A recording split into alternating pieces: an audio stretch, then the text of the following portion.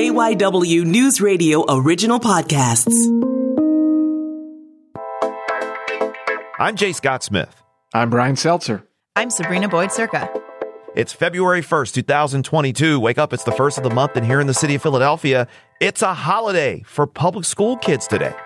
Lunar New Year. Happy Lunar New Year.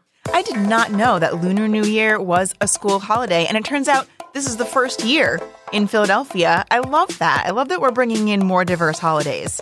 A very diverse city, that beautiful Chinatown here in the city of Philadelphia. We have such a really vibrant Asian American community and Asian community here in the city. So for them to be recognized like this on Lunar New Year, and plus, everybody loves a day off of school. Nobody's going to complain about getting a day off of school for whatever the reasons. And speaking of schools, behind the scenes, there's a lot at stake in the school district of Philadelphia right now, as Dr. William Haidt, the school superintendent, is set to leave this summer, and the search for his replacement is on.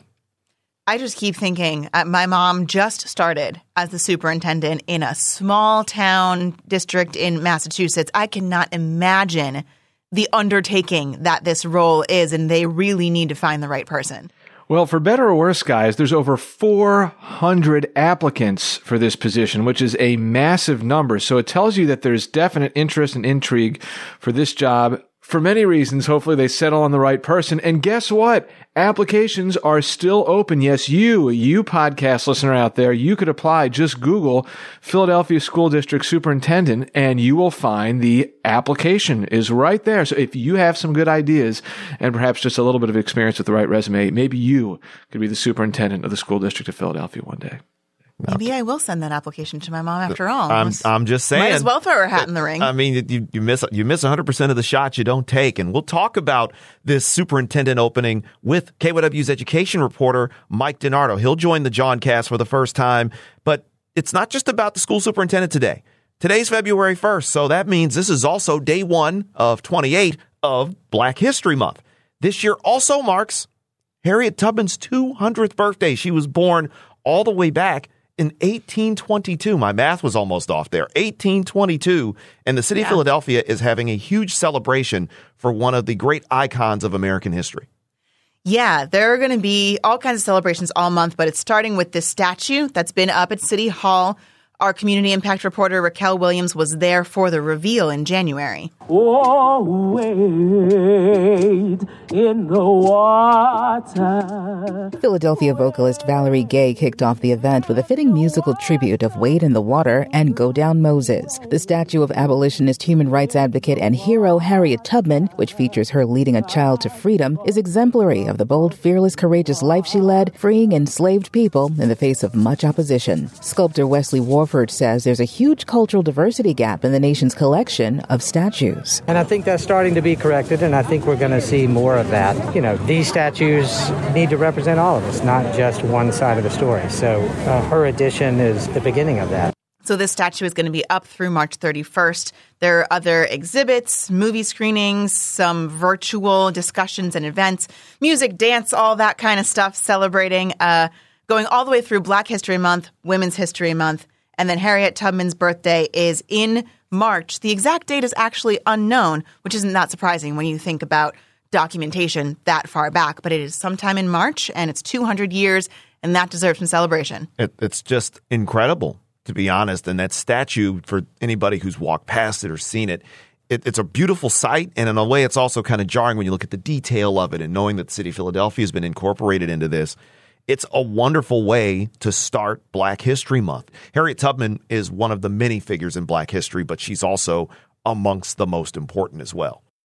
Pfizer this morning is asking the FDA for approval for its vaccine for kids ages 6 months to 5 years. You know, trying to close up that gap in kids being able to get vaccinated against COVID. So, Brian, got to ask you the obvious question as the resident dad here on the John Cast. Are you ready to get your kids vaxxed up?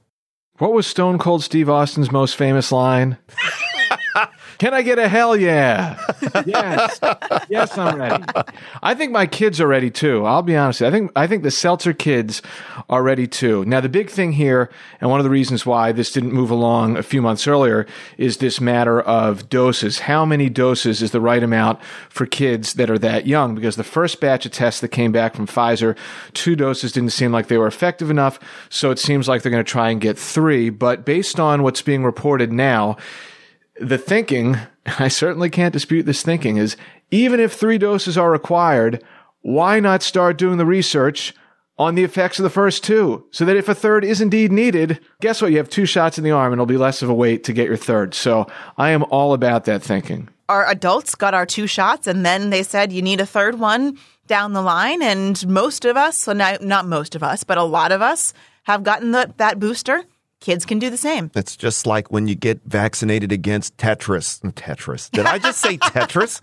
I just said you get vaccinated against Tetris, as opposed to getting vaccinated against Dr. Mario. You're getting vaccinated against Tetris. Tetanus, the MMR vaccine, or when you get now there's a chickenpox vaccine. Some of us, we didn't have a chickenpox vaccine as kids, but now you have that. You've got the tetanus shots. You've got kids getting all sorts of HPV shots when kids get to be teenagers. Just toss this into the grouping of vaccines that kids see as they get older. It's really not that difficult of a call. And the thing is, 3 shots on the surface might sound like a lot, but for anyone who's been through it, when your kids are first born, they're at the doctor every couple of months getting a series and series of shots. So to me, at least the way I look at it, 3 shots for the greater good. Sorry, Seltzer kiddos, we'll just have to bribe you with lollipops or whatever the heck else we need to do. Meanwhile, Moderna has had their vaccine fully officially FDA approved, which is great, but they are marketing it under what I think is the weirdest name of all of them. They're calling it Spikevax. That almost sounds like a derisive name for the vaccine. I mean, I had to be reminded that the Pfizer one is called Comirnaty because I heard it during a promo while I was on the air doing a newscast. Is like, wait, that's right. They do call that thing Comirnaty, don't they? And I'm glad you said it because I still don't know if I can pronounce it. So it's one thing for a name to be hard to pronounce, Comirnaty, Omicron, Omnicron, whatever. But Spikevax sounds like off-putting. I don't think that's what we want. Spikevax sounds like a Decepticon in the Transformers. It's just like it sounds like some sort of movie villain. I'm trying to think of all the jokes I can come up with for Spikevax. Spikevax sounds like something a James Bond villain would want to put in water. Like what are we looking at here? Does anyone know what the shape of the RNA vaccines look like? Like, are they spiky? Is that where it comes from? It's interesting. I'm sure that there were probably some market meetings that they just kept bouncing things off the wall, and that's the one that stuck. That's the one that stuck. You keep shooting, and that's the shoot or shoot, and apparently that's the shot that they landed on for some reason. Man, that's very interesting. So yes, we have Comirnaty from Pfizer, and Moderna has Spikevax. I wonder if Tom Brady is going to dabble in developing pharmaceuticals now with all the time that he's going to have on his hands.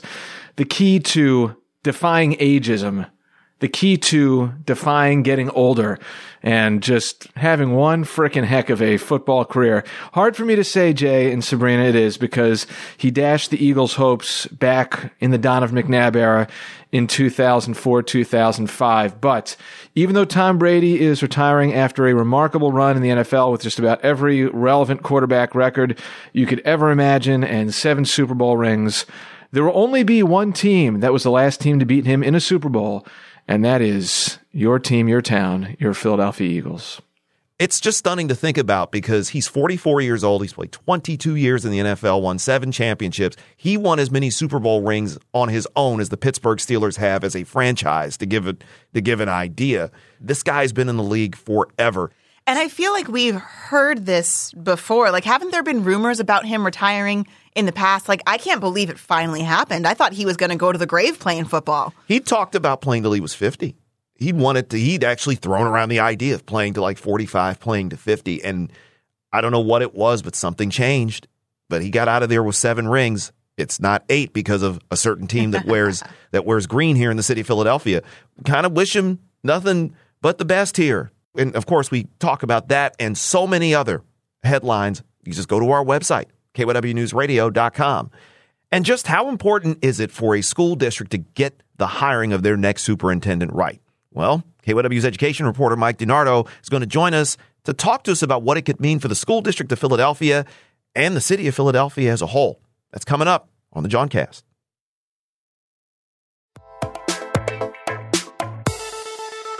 I'm Jay. I'm Sabrina. I'm Brian. And this is the Johncast. There are more than 200,000 kids who go to public school in the city of Philadelphia. Perhaps one of them is yours. But the district's only got one superintendent, and right now, they're trying to hire a new one. So here to tell us about the search for Dr. William Height's replacement is KYW News Radio's education reporter, Mike DiNardo. Welcome to the Johncast. Good to have you on today with us, sir. I would say it's always great to be here, but this is the first time I've been on the Johncast. Welcome into our new digs, sir. And somebody who will be getting welcomed into the new digs will be whoever this new superintendent is. Mike, we know that more than 400 people have applied for this gig. Now, what do we know about this? And I guess what can you tell us about the type of people who are trying to be Philadelphia's next school superintendent? Well, they have some things in common, and they have some differences. The things that all of the people have applied have in common is that they all have some sort of education experience. They all have led major organizations or institutions, and they all have been working with diverse communities. This is information that is coming from the Philadelphia School Board that released a snapshot of the people who have applied.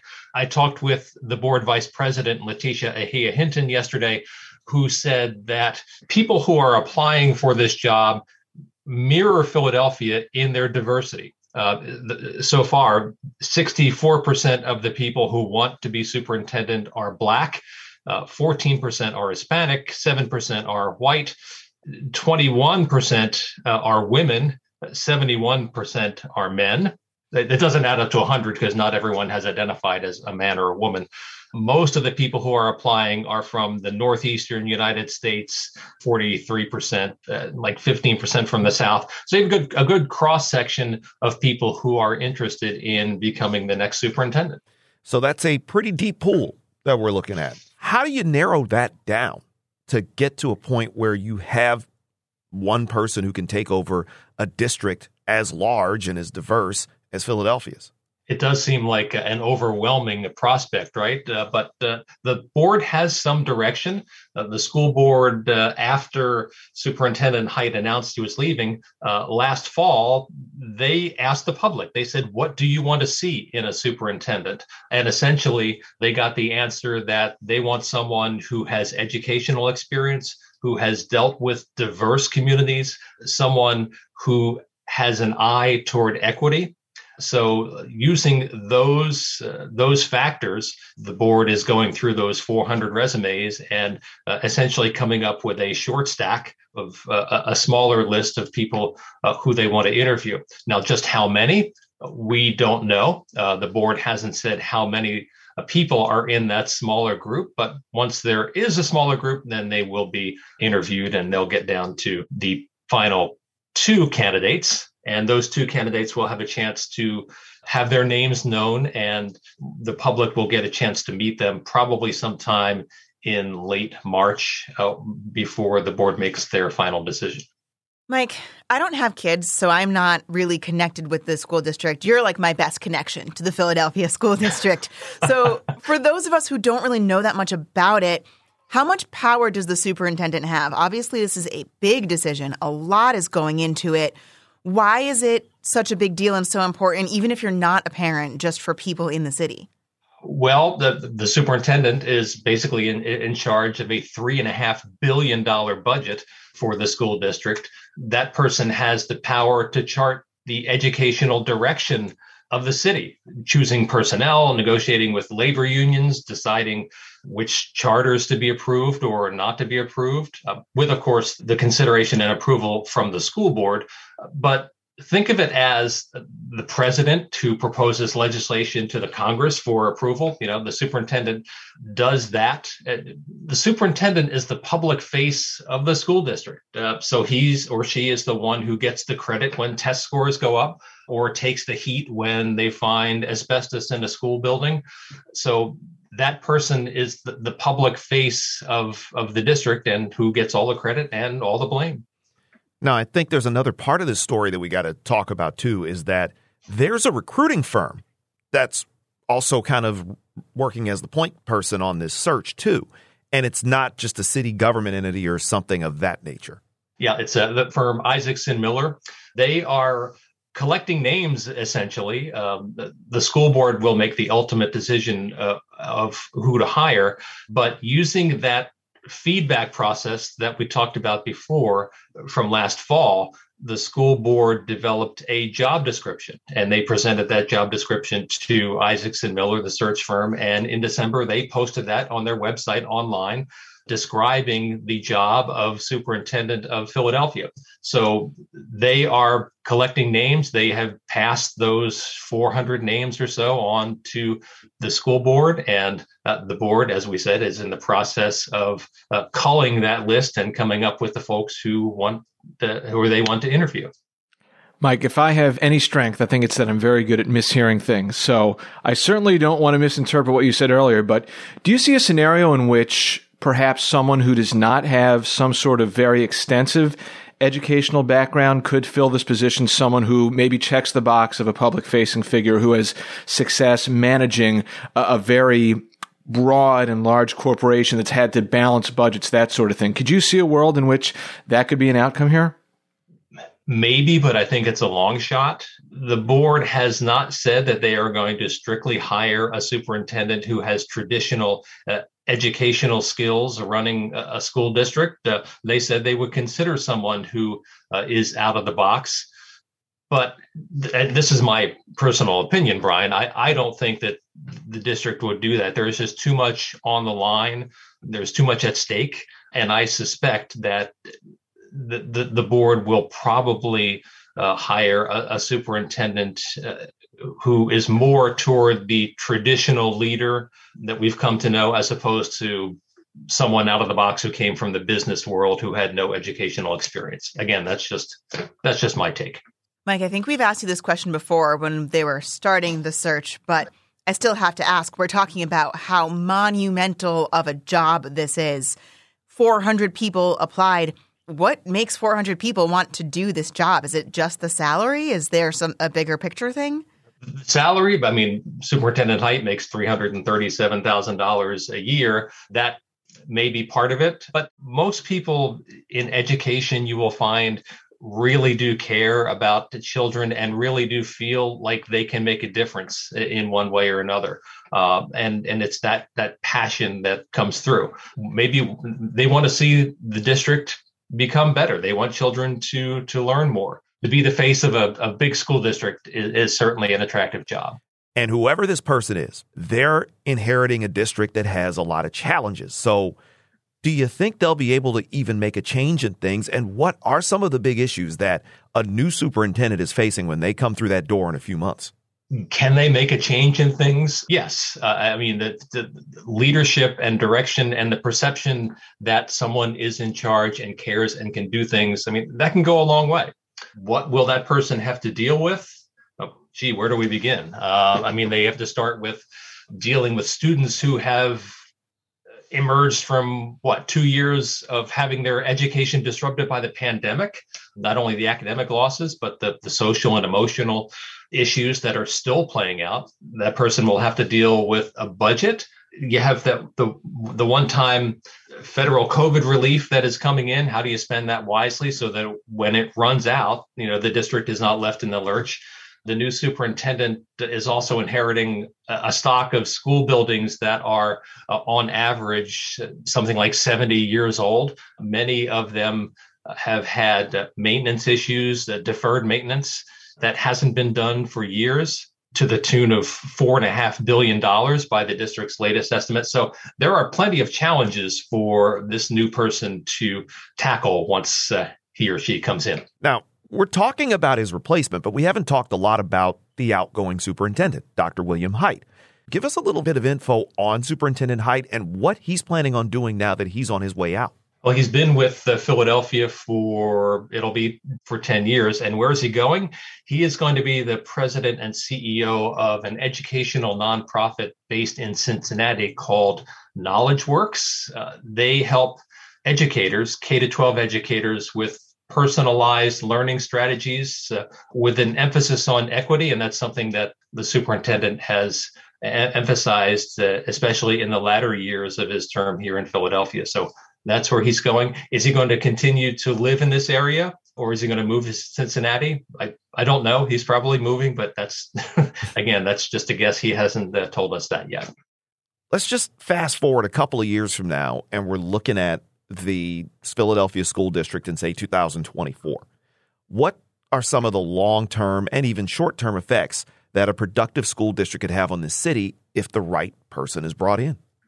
Wow, that's certainly a big picture question. I mean, education is at the heart of everything, and it affects everything from the economy to the crime rate to the basic quality of living. So you certainly want a populace that is educated, that knows civics, that knows science, that is employable. So education is at the heart of everything that should be done in a well-functioning city. If students learn and are able to be employed and prosper in society, that's what public education is all about. That's a rambling answer, but it is at the heart of everything. Mike, you do a great job as always covering all things education around here, but what else are you keeping an eye on as we go through the rest of the week? We're looking at SEPTA. They are releasing a couple of reports on their bus network. They're in year 2 of a 3-year redesign of the bus system in the city. And later on Thursday of this week, they'll be showing it to the public, how it works, and getting feedback. So that's what's on my plate also this week. Mike DiNardo, thank you so much for joining us. He's KYW's education reporter. He also handles stuff with transportation. He does a lot of stuff for Jersey. You hear him all the time on KYW News Radio, and we're always grateful to have you on here. Thanks for joining us. Your first time on the Johncast, sir. You name the John, and I'll be there. Thank you so much. That is Mike DiNardo, KYW News Radio. You can find him on Twitter @_Mike DiNardo. Or, of course, his stories are going to be on our website, KYWNewsRadio.com. That's it for today. I'm Jay Scott Smith. I'm Brian Seltzer. I'm Sabrina Boyd-Circa. And we'll catch you tomorrow for another edition of the Johncast. Have a great Tuesday, and we'll talk to you then.